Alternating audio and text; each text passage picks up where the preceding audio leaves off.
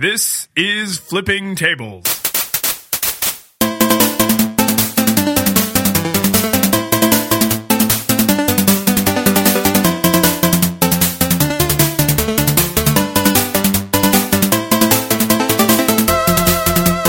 This is Flipping Tables, a show about culture, gaming, technology. I'm one of your hosts, David Lyons. And I'm Mike Edwards. I think we actually have a more robust rundown than I expected, but I have to start, as I have done a few times in the past, with a personal anecdote. Okay. So, I was out at a happy hour upon a recent eve with a few of my fellows, and a very drunk, very proud to be Scottish man came up to us. I should say we are not anywhere near Scotland here in Denver. He came up to us because the bar had an N64 hooked up, and it was paramount to him that he race us in Mario Kart, which I was fine with because we'd been playing Mario Kart for quite a while. So I was like, yeah, sure, let's just grab a few other people. We can do a 4-player race. Well, he sat down in that weird kind of shoulder rubby way that if we were on like a packed train in India, I would say like, well, of course we have to be this close together. It's the only train car, but it wasn't. It was a giant booth where there was many feet of unused space. So this guy's all buttoned up against me. We're racing. I destroyed him, by the way, because he was just so drunk. What track? Rainbow Road. He picked it. He was like, we have to do Rainbow Road. It's got to be Rainbow Road. I was like, you're pretty Isn't that drunk. one kind of boring on N64? It is, because it has rails for like 90% of it. It's got little star-shaped guardrails. No, it's not like on the Super Nintendo and all the subsequent versions where you just go flying off into oblivion all the time. The Mario Kart 8 version is brutal. It's really brutal. Because they give you boosts every other second, and you don't want boosts. Nope. You're like, stop it. Yeah, it's like a little bit of a mind screw where you have to think like, oh, look, a boost. No, avoid it. And then before you know it, you're just like off into space. So what was interesting to me as a patron of the bar was apparently my bar tab was not respectable enough to him, because I was on my way out, and when our server came up to hand me my ticket, he saw the amount and he was like, oh, just add that to mine. Just add that to mine. I was like, are you sure? And the server kind of looked at me like, he's really drunk. Is he sure?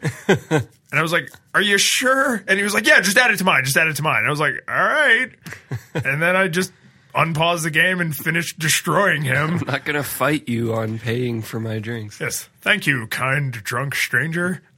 So I'm fairly sure he was actually traveling for business. I'm fairly sure whatever company he works for actually paid for my drinks. But you know what? Thank you, anonymous company. Yeah. Oh, no, I know. He was very loud about who he worked for. I'm just not going to name them. Okay. So thank you, company I know he works for or claimed he worked for. Maybe he works for their competitor and he was trying to discredit them by stumbling across America. I guess. And the other... Buying people drinks isn't a great way to discredit a company. No, I now look favorably upon these people. And then the other thing that came of this weird... I had no idea. You and I have been in this bar before. I've never seen them hook the N64 up to what the bar? big... It used to be Stoney's, whatever okay. Nonsense they call it now. But I got to play GoldenEye. You had never touched that game before? I had never played GoldenEye. Did you play single player or multiplayer? We did a 4-player deathmatch, Okay. I guess, where it was like first to 10 kills. So it took me a minute to work it out, but I'm starting to move forward. And I mean, you know, these are original N64 controllers. The stick is loose. The whole Wavebird wasn't good when it was new. The Wavebird was always fine. I didn't care for it. Wavebird is a GameCube controller. What do you call the stupid W on the N64? I thought that was the Wavebird. No. Okay, well, that one. The N64 W. It's just the N64 controller. Okay, so that, whatever you call that, it's weird to hold it in the center and like ignore a full third of the controller. But I'm starting to move, and I always play with inverted controls for one, which already I'm like at a massive disadvantage. You just need to give up on that. Everybody hates it. Whenever anybody picks up one of my PlayStation controllers, they're like, "Oh God, your controller." I actually transitioned. Oh, did you not my work your way out sex, of it? but my inversion. Yeah, it used to be inverted always, and now even on computer with a mouse, I just decided, no, just get used to normal. You're not flying an airplane. You don't need inverted. Should I add this to my list of like weird habits to break?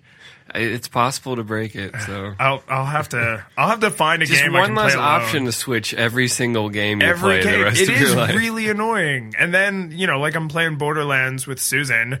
If she ends up grabbing the first player controller and then loading her character, it still loads first player controller defaults, which is weird. Yeah. But then, she goes to fire an enemy and she's like waving around all crazy. I'm waving around all crazy because her controls aren't inverted. But yeah, it's with the N64 controller, it's the crazy like C pad. The yellow buttons. Yeah. Which weren't inverted, and it's different than using an analog stick. In GoldenEye, you don't really need to look up and down that much. No, but you strafe. And I don't invert x-axis. I'm not that weird. No. I don't know anybody who does That'd be that. strange. Those people are crazy. It's always an How option. about third-person camera control? Always ambivalent about that. Are you turning the eye, or are you turning the character? I'm not sure.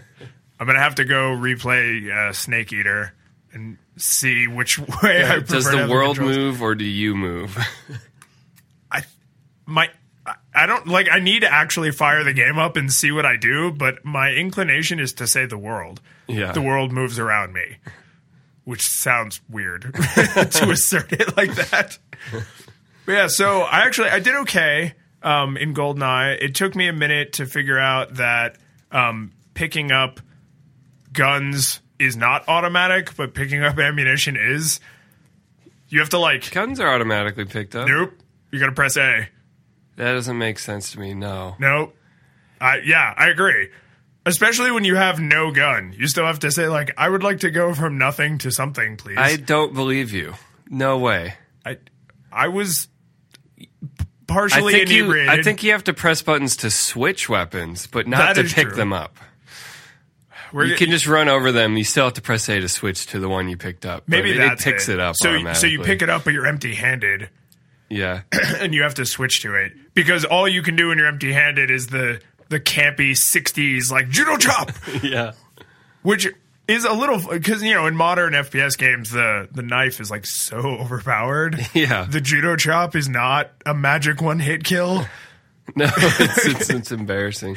At least in Perfect Dark, they let you switch to a punch that would disarm people, and it would also blur their vision for like a half minute. He had Perfect Dark. Oh. He had like a whole collection They of games. added a lot of nice features to Perfect Dark's multiplayer, but that was always really fun. If like you just kind of wanted to start messing with people, you just start punching them, and it would just get so drunk and blurry, and like you wouldn't really kill them. It would just be irritating. Like, Right. dude, stop stealing my gun, making me blurry. I did spend a lot of time with the grenade launcher in GoldenEye Yeah. because you don't have to have real great aim. Although, And you get that Bond theme every time you kill someone. so we couldn't hear it. I mean, it's a bar, it's loud. By the time we were playing GoldenEye, there were a lot more people, so they'd turn the sound down.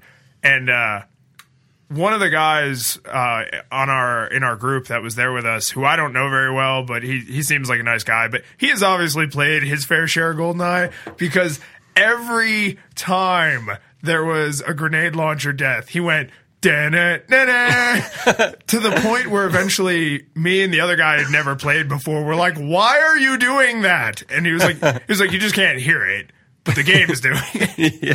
Like, you can stop. Especially because we were all way out of practice or had never played, so there was a lot of opting for the grenade launcher.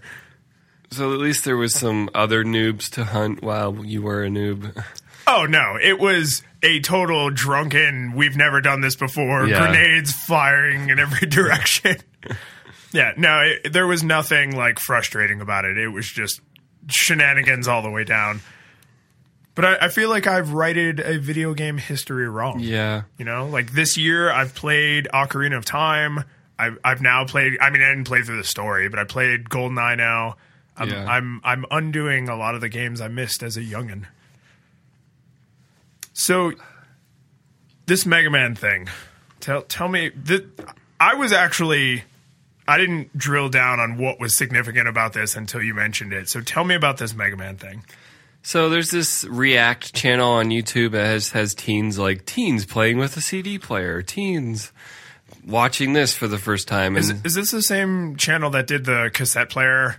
I think so. Where like they did not understand that the cassette held the music. I'm pretty sure it's the same idea anyway. Yeah. So they were playing Mega Man for the NES. Mega Man 1. Just And Mega Man. I think so naturally they get their ass handed to them by Mega Man, and Yep. Some of them don't even discover they can shoot for the first few minutes, and I'm like, how do you not try every button? There's only 2.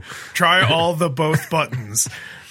But so the whoever the moderators are like, you're supposed to start with Bomb Man, which I'd never heard, but I'm not like an expert on Mega Man 1. He's probably just weak against the Mega Buster. They're all kind of equally not weak against the Mega Buster. Yeah, that's true. But so they all struggle through. They get killed in the first screen.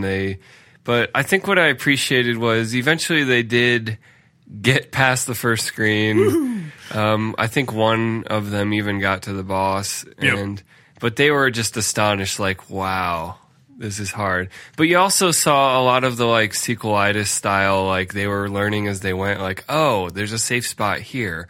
Oh, here's my chance to shoot that enemy. Yep. And so it's even though I'm tempted to be like Mega Man 1 is just balls hard and the later ones were a little smarter, I was like, no, this game really is something you can learn.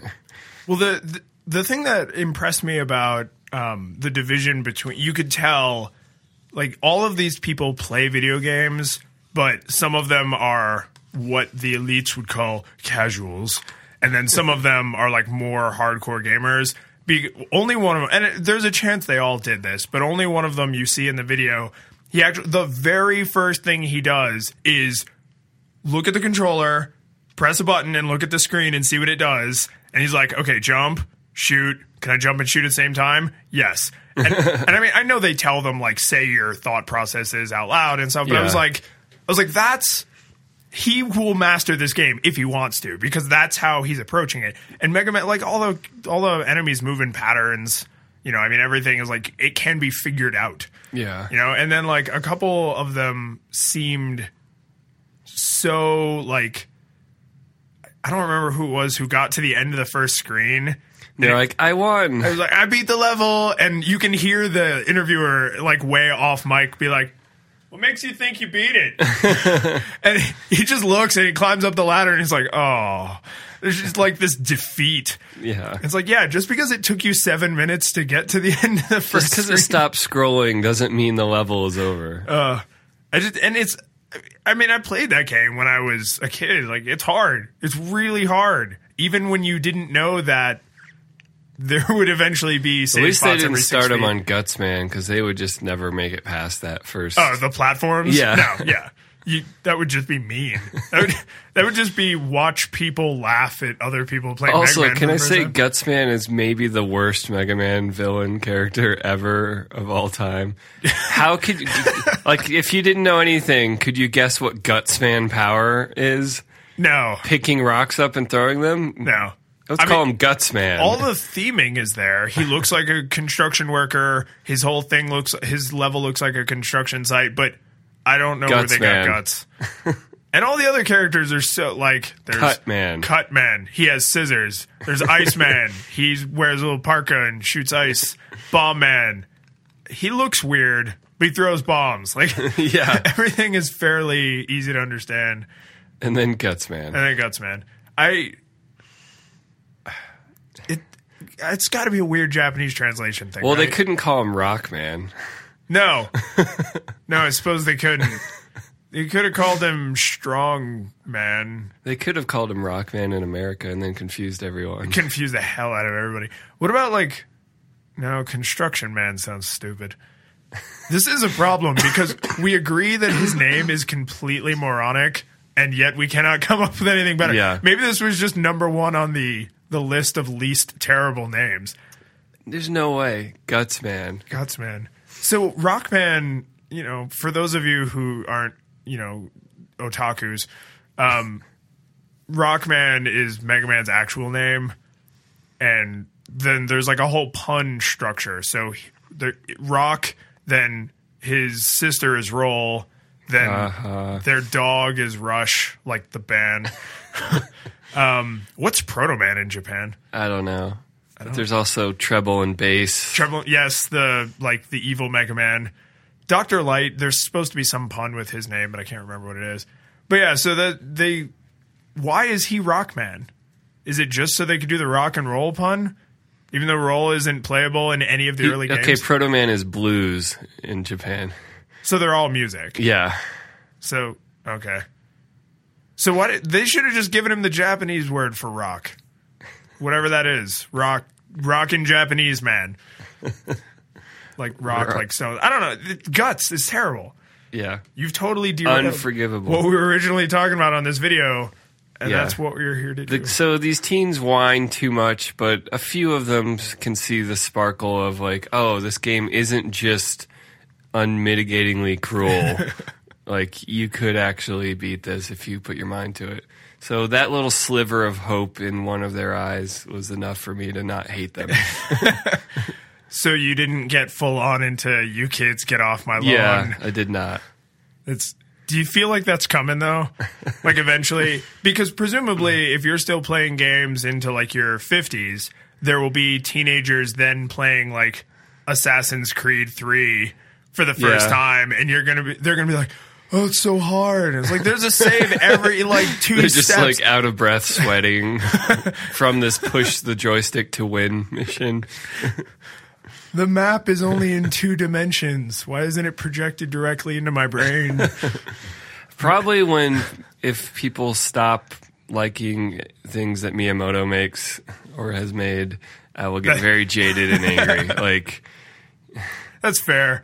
Yeah, I feel like once anybody says like any of the Zelda games or like Super Mario World and Galaxy and 64, like once those are unacceptably difficult, I'm going to be like, then you don't play video games. Yeah. Because this is what video games is.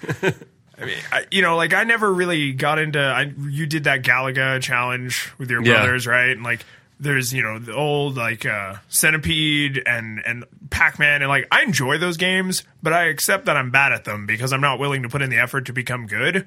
But it's not because the games are too hard, it's because I'm not willing to put in the effort to become good. So I feel like Super Mario World has a pretty low threshold of difficulty. Yeah. Like, just walk to the right and jump. Until you get to the tubular levels or all the Star World levels. But that's all bonus. Special. Yeah, it's all optional. Not only do you have to go out of your way to find it, but it's hard to unlock and Nintendo's really good at that of like, here's, if you want every red coin, if you want every little special Yoshi coin. Yeah, red corn. Red coin. Wayne Coyne, lead singer of the Flaming Lips. That was like the segue. They scaffold it so that you can choose to be a completionist or you can just beat the game. I think that's a really important part of gaming. Like, I know when, classic arcade games were around, one, it was a new medium, so of course norms hadn't been established yet. That's not their fault. But they also had really limited technological resources.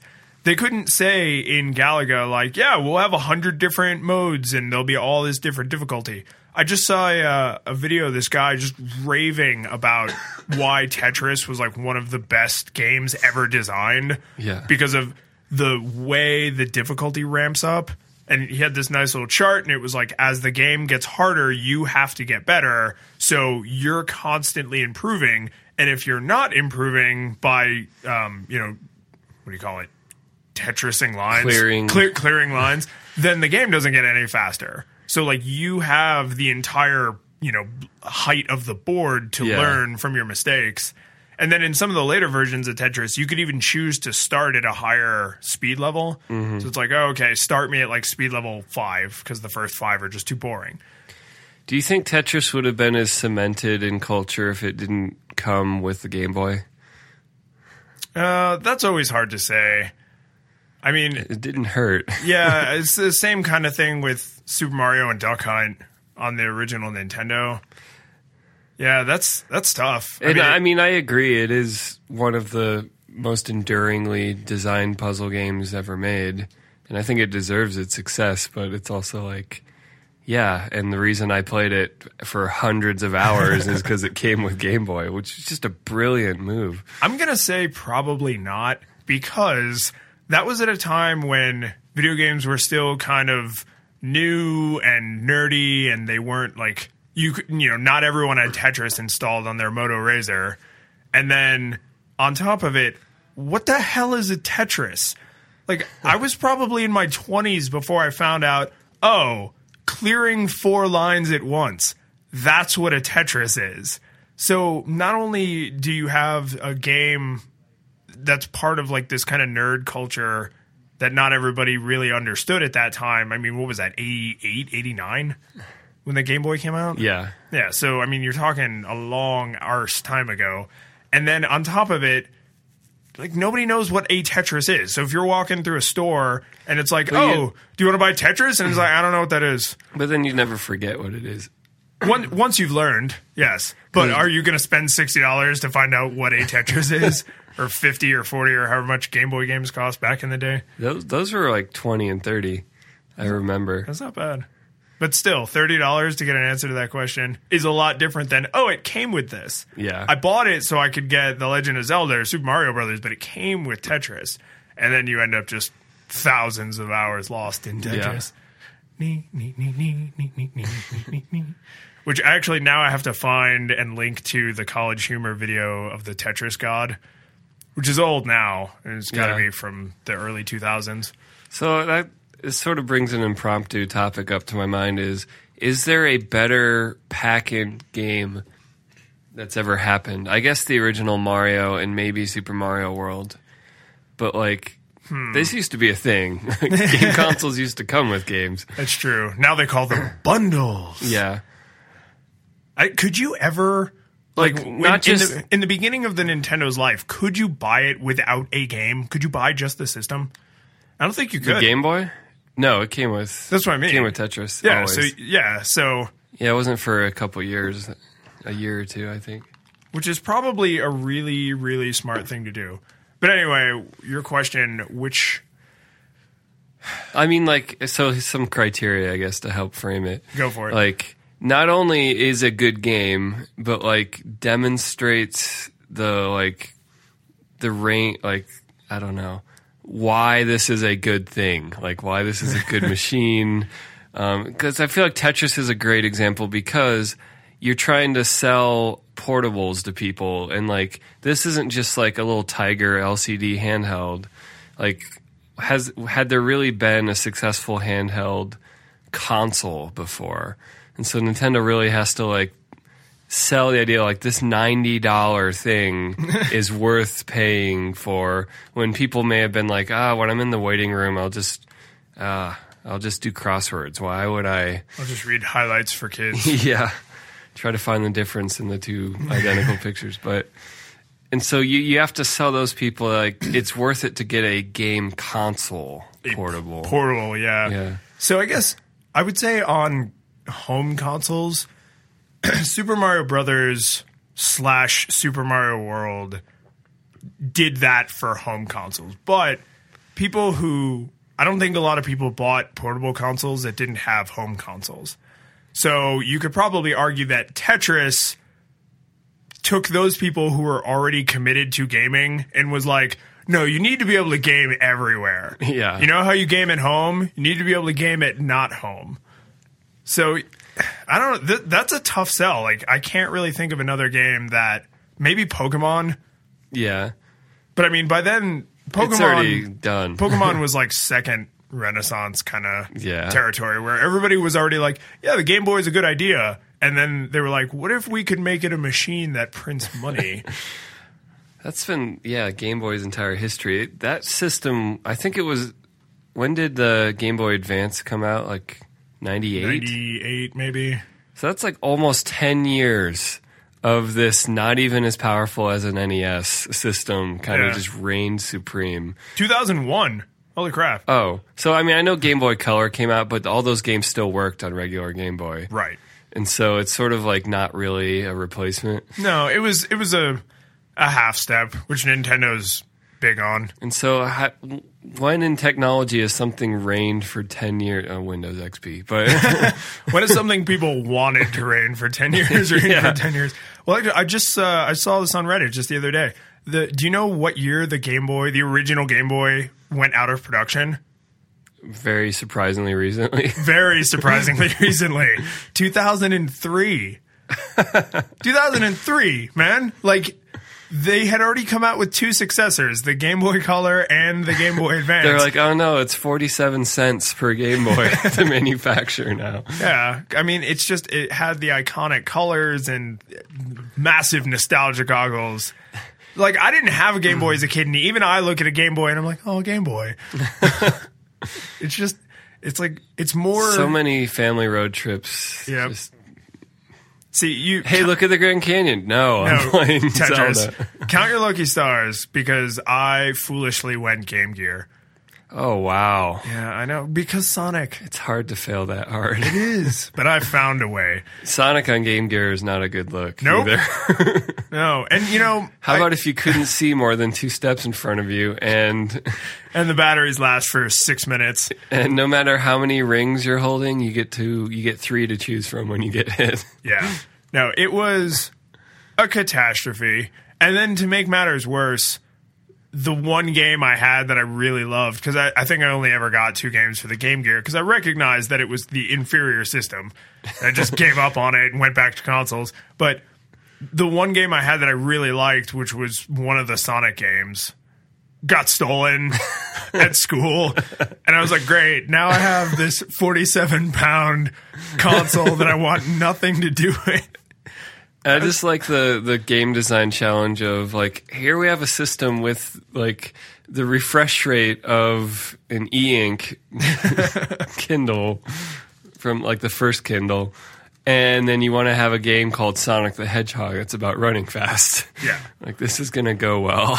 You will see some of the frames. We won't tell you which ones. And I really wanted it to be a success, but the Game Gear, I think, was the harbinger of Sega's, like, Me Too attitude.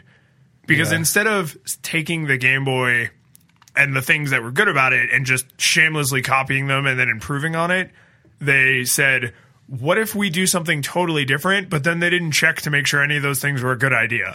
Well, a lot of Sega's identity was, like, we are more powerful hardware than Nintendo. Yeah, exactly. When it was less about optimizing for the use case, which is, oh, you're on the go, you want to be able to stop at any moment, you want to have, like, a long battery life. Yeah, they're just like, ours is shinier. It has colors. 16-bit. And they pulled the exact same kind of mistake that Microsoft has been stuck in for the last decade and a half of getting there way too soon without really thinking it through. Look at the Sega CD. Yeah. Like, Sonic CD was awesome. There's no reason you couldn't have made that game with slightly lower textures on the Sega Genesis. Yeah. And just called it a day. And had an install base to sell to, maybe. Yeah. I mean, I actually, my older brother's friend, who was very nice, because, I mean, my brother's a lot older than me, so it was nice for him to let me, like, go over to his house and play Sonic CD, because there was no way my parents were going to, when I was, like, 10 or whatever when that came out, were going to say, like, oh, yeah, we'll buy a console to staple onto the console you already have. Like, even my parents are not gamers, and even they were able to look at that and be like, that's dumb. Why would you do that? And looking back, I'm like, you're right. That would have been super dumb. And the Sega CD only existed at all because they heard Nintendo was thinking about... Nintendo flinched in one direction, and Sega's like, we got it. And which never happened, right? Because that was what ended up becoming the PlayStation. Yeah. And then Nintendo stuck with cartridges. I mean, Nintendo had some false starts in the 90s, too, but they didn't become company identity. No, not at all. I mean, name another worthwhile Sega CD game. No, you can't. Night Trap. I don't even know that one. Sewer Shark. Sewer, yes. No. Sonic CD is it. Wasn't there a Sega CD version of Echo the Dolphin? Probably with what? Like a little, 8-bit color more video colors. sequence? Yeah, just slightly more colors in the textures. I mean, it's the 90s was a hard time. People didn't know what the hell they were doing. Like, we don't really know what we're doing now, but we really didn't know what we were doing. Yeah. Like, it was all just so new.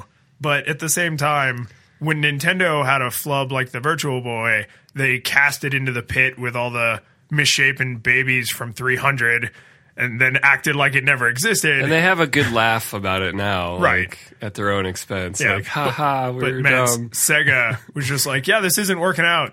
Full steam ahead. I mean, look at what was it? The 32X? Was that them? Was that the... Yeah, that was Sega. Yeah, so you stab that into your Genesis. Yeah. And it was, And he had, like, they all had their own power supply. I remember watching Angry Video Game Nerd because Yep. he was showing how, like, you could he put Primal Rage in and, like, it loaded the background but not the characters until he hooked in the second power supply. And, you know, they're all these Wow. big cubes. So he's like, say you got your standard power strip. Well, guess how many of these you can fit on one power strip? yeah. 2. Then you got to go crazy fire hazard daisy chain. Yeah. Where you've got like power strip to power strip to power strip. Those were dark times. Yeah.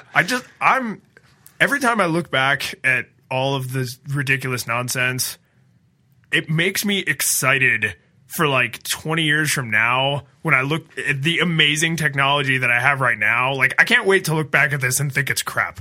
Yeah. Because that means we're going to have something so much more amazing. Which, here's an interesting personal side note. So at work, we just had our company like holiday thing. They won't call it Christmas, but I will. It was goddamn Christmas dinner. So we had our Christmas thing, and there was like a gift exchange. And our boss's boss ended up with, of all things, an original Palm Treo. Oh, And when he held it up, first off, it's like the size of a phone book. Yeah. I mean, this is why those hip holsters must have become popular, because there's no way you could fit that thing in your pocket. And when he held it up, he was like, you know what the funny part is? I had this one when it was new. And I'm like, it looks like a toy. Yeah. Like, I mean, my 1-year-old daughter has like a toy cell phone that looks about as sophisticated as that Palm Treo. And, you know, hers like plays music and barks because there's a picture of a dog. Today's phones are tomorrow's toys. Pretty much. I have broken phones that I've given to my child because I'm like, what are you going to do? Break it more? It's already broken. Swing it around.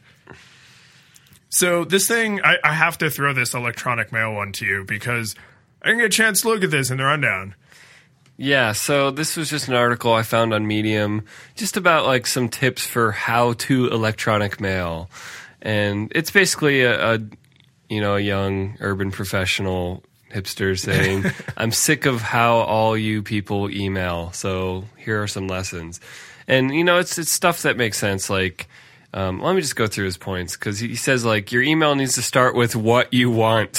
So the elevator pitch, like, just start right off the bat. Don't have a long, like, hey, buddy, I've known you a long time. And throughout our, like, what do you want? And then just sort of different tactics for getting a response from people who are busy, people who may not have a lot of incentives to help you. Just like, which is everyone. Good practices to like get your way and to just be not a douche on email. And I just get irritated. And I think, you know, we don't talk about work on this podcast, but email etiquette has been, if you work in an organization, it's impossible not to get emails that are infuriatingly badly written. Oh, yeah. Not just from like department wide, like we didn't think this through at all and sent this vomit of a mess out to everyone, but even individual people that are just like, wow, did you sit down and spend time on this train wreck? Because I don't know how this happened unless you tried to write this badly. Well, and you and I work in a multifaceted function, but part of our function is supporting the things that we like build and you know, provide. And when someone asks, hey, I have and I mean, this is, you know, we're the technical people, so I'm sure you've probably gotten this from family, you know, Thanksgiving's coming up, you know, can you fix my computer kind of thing. And when someone sends me like a 4-paragraph email and the only thing I can respond to them is, I don't know what you need. It's like, I just read this Bible that you sent me, and it's like, I have no idea what you want. I know that your dog is sick and that you weren't sure you were going to make it in, and you're having trouble with your computer, but you didn't really specify in what way or how it's affecting you or what you need to accomplish. So it's like, then the roles get reversed, where now why you're were like you writing? Like when you were sitting down and your fingers were moving on the keyboard, what was the purpose you had in mind? Because it's not obvious. It's really not. And when you write anything, and I'm telling you, listener, you need to put yourself in the shoes of the person who is tired, hasn't had their coffee yet, is kind of angry at the world right now, and you need to put yourself in their shoes of like, how are they going to encounter my message? And how can I make sure that when they're lazily skimming it on their way to the next 40 emails, they see the thing you want them to see? Yeah. I feel like this is a be the change you want to see in the world kind of situation, because presumably no one exclusively sends email. Like, you also are a receiver of email. So think about all the annoying Don't get me started crap. on the walks over and says, "Did you get that message I just emailed you?" Well, maybe those people do just send email full time. But when you, listener, when you open your email and you're like, oh God, this again, or oh my God, get to the point, like, you should be filing those things away in your head so that when you then email someone, you're not a giant hypocrite.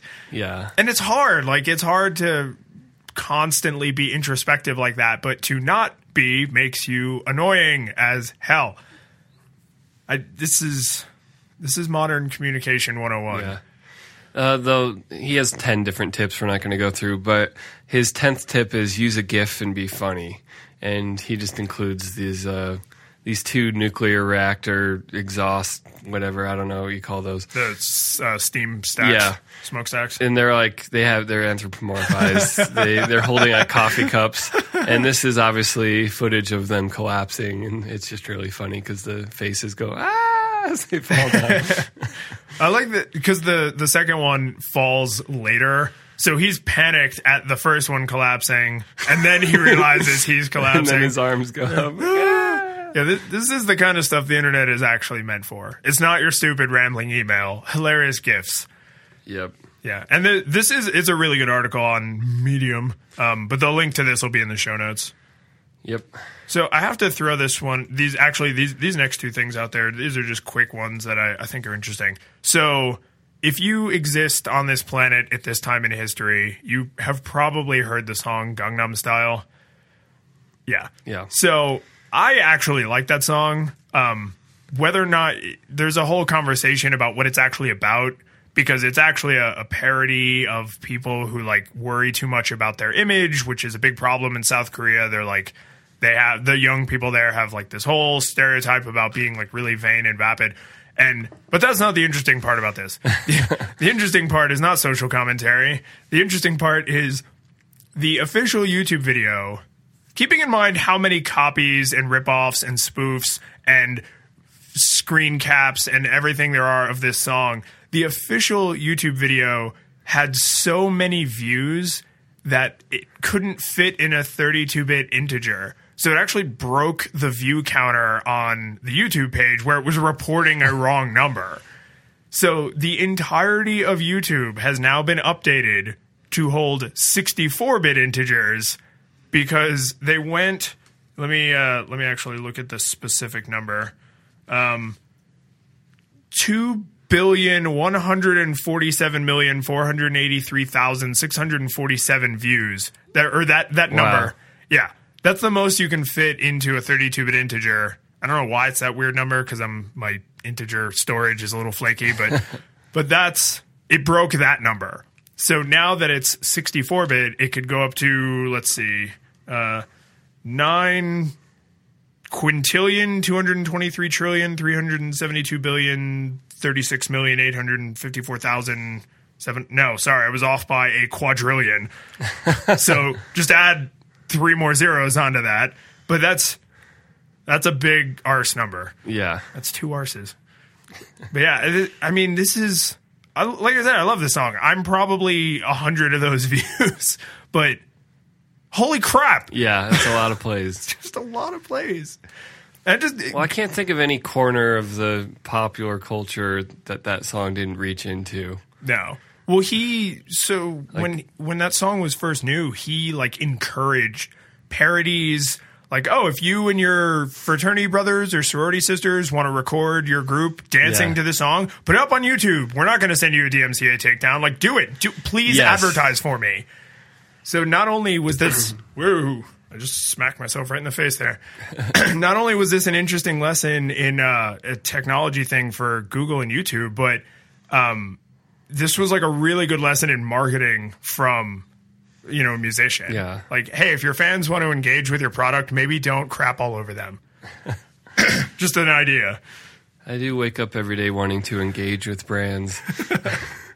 Yeah, that does sound really terrible. I just can't wait to use Twitter's platform products to engage with brands. All right, God damn it. You know what I meant. Engage has become a totally meaningless word. Its only useful context is when Picard... That's its only... non-ironic use anymore. So then this other thing, another actually Google technical thing, they're dropping security questions. So when you... Thank God. Yeah, because it turns out that they're broken and awful. Yeah. And I don't mean they're broken from a technological standpoint. I mean the social engineering method to beat them is so trivial. And Google just flat out said, like, yeah, they're not very secure. So security is important to us. It's important to you. Goodbye. So we're going to do something more secure. So now they're falling back to phone numbers, alternative email addresses, which you have to set up. Yeah. So if you don't set that up, it's like you have no way to recover your account. That's just on you. Yeah. And this article that it'll be linked in the show notes from. This is not Google's blog that I linked to. This is the Google OS blog, which is like a fan kind of blog, about Google as a company. But they, in like a 4 or 5 paragraph article, they had to point out Sarah Palin, which I think I've actually mentioned before, but her account, it was Yahoo Mail. Her personal email. Yeah, her personal Yahoo email in like 2006 was hacked because she's from a small town, and one of the questions was something like, what high school did you meet your husband at? Or what high school did you go to? And I have one to choose from. Exactly. It's like, well, we know where she grew up, and there's one high school in that town. Yeah. So by process of elimination, it's that one. And the other questions were, like, what's your birthday or something stupid. Like, if you're really easy to discover. Yeah, stuff that would be easy to discover for someone who's not a public figure. For someone who's a public figure, you might as well just have your password tattooed on your face. There's going to be someone that writes a doom and gloom article about, I lost my Google password and couldn't reset it because I'm an idiot. Because I never took the time. And I know someone will do this because someone already did this for iCloud because they set up 2-factor auth and they said, and they decide something like, you get like your little backup codes. Yeah. And the guy's like, I couldn't find my backup codes. And then Apple couldn't help me. And I'm like, that's good because that means they don't have backdoor access to your account. Yeah. So maybe stop being a dumbass and don't write a doom and gloom article about how you're an idiot. It's a tough pill to swallow, but if you go to a company and you say, hey, I locked myself out, and they go, then you're locked out, that's the right answer. Yeah. Like, it's hard. I'm sure he lost access to a lot of important stuff, and he found his piece of paper later. Oh, good. Well, I mean, I'm sorry. But he had to rush to the blog first. Yeah. Well, priorities, Mike. But I mean, it's like, I understand you're stressed, you're locked out of your system and blah, all like that, and you can't account for every single thing. Maybe what if your backup code's the house burns down or whatever? Like, I get it. You shouldn't be a tech blogger if you didn't understand what you were turning on. Yes, for one. Unless you're the tech thing. blogger for Parade or something. Redbook. But I mean, the other thing is that the answer should always be like, hey man, we can't get to your stuff. Your stuff is your stuff. We can't get to your stuff. Yeah. Do you really want us to be able to get to all your stuff all the time? Do you trust all 8,000 or however many employees that Apple probably has worldwide to have access to your stuff? Yeah. I mean, for me, it's like, no. I would rather just lose it. I would rather it essentially be lost forever than faceless, corporate drones all over the place can get to my stuff. And it's not paranoia. Like, that's just good security practice. Yeah. There's no reason to lock my door if everyone who works at the lock company has a copy of my key. Everything is a Mission Impossible mission tape. So we have a couple other things in here. I think we should push the Sony hack off. Okay. 'Cause I feel like that deserves more than the 5 minutes we could give to it. But as a Pebble owner, I think we should talk about this Pebble thing. Okay. Because you're also an iPhone owner. Yeah. Which means Pebble's never going to work right for you. So, I mean, what's your experience with the Pebble? Is it favorable? Besides just the hilarious clock face that says 10ish. Yeah, it's the best thing ever. It's okay. I'm not sold on just getting your wrist buzzing. Like, it hasn't been life changing. It's not like my phone is never far away. True. There's every once in a while it's like, oh, I'm on the bus and my phone's in my pocket and it'd be kind of awkward to dig it out right now, so I can just look real quick on my wrist. Like, that's like vanishingly often that situation occurs. True. And like, all the compromises the Pebble makes for battery life are great if you love its core premise, but I still don't find it that compelling. So now, if I remember correctly, when you first got your Pebble, and we talked about it on an earlier show, did you not say that being able to interact with notifications would be a step in the right direction for that device? Yeah, and you can now clear notifications. Yes. Well, now, because the Android Wear APIs are open, if you are paired with a Android device, they're actually hooking into those APIs. Yeah. I don't know what kind of crazy frog thing is happening right here, but I'm gonna have a sip of my beverage. But Pebbles don't have any built-in mic or any. This is true. Yeah, so you can't do voice stuff, and it doesn't have a keyboard. And well, my God, I'm gonna burn alive whoever puts a little touch keyboard onto one of those 1-inch watch faces. But Apple, they didn't show a keyboard. No, you draw the letters. Oh, but that wasn't for writing entire sentences. That was like you're drawing a shape and it sends the drawing. Someone will use it that way. Someone will be like, I just want to send a quick text, and then it'll be stabbed. It wasn't a goddamn keyboard you're typing out. That's true. But I do think this is because we've talked about, like, how can Pebble possibly stay relevant in the face of the Apple Watch and Android Wear, which are just infinitely more powerful and flexible. And I'm kind of impressed. Like, well, they are sort of taking the Game Boy stance against the Game Gears of the world, but true. I'm not as confident they'll be important in 5 years. Yeah, I mean, I presume this is a race the current Pebble can't win. Like, maybe they'll just pivot and be like, oh, we're an Android Wear company now. They can win. I'm also dying with frogs. They can win the current idea of a wearable connected smart device. They have no chance in the future because both Google and Apple are owning their platforms. They have open APIs and developer SDKs, but Google and Apple own that connection to the phones. And they aren't really letting anyone do whatever they want. It's within our SDK. Right. And so I don't see where Pebble won't just get pushed out. Yeah, or I'm Pebble sure they'll just become another Android Wear, which may be fine, and then they'll just have to hope their hardware sets them apart, I guess. Right. Well, which, if I understand the Android Wear dealie correctly, Google actually didn't they set limits on hardware? Probably. So I'm going to just speculate wildly right now. If I recall correctly, Google intentionally set limits on hardware because they didn't want companies saying, like, well, ours has a faster processor. Well, ours has a tiny bit more RAM. So there's like a window that they're allowed to work in. Yeah. And then that's it. They can't customize the interface. That sounds kind of like the initial Windows Phone 7. Yeah, because the whole idea was we want you to design a watch. We already figured out the hardware and software. Yeah. We want you to make a beautiful piece of jewelry that someone will want to wear. which is Yeah. why all the original, the early Android Wear devices all look very distinct. Yeah. Whereas most smartphones just look like featureless black rectangles.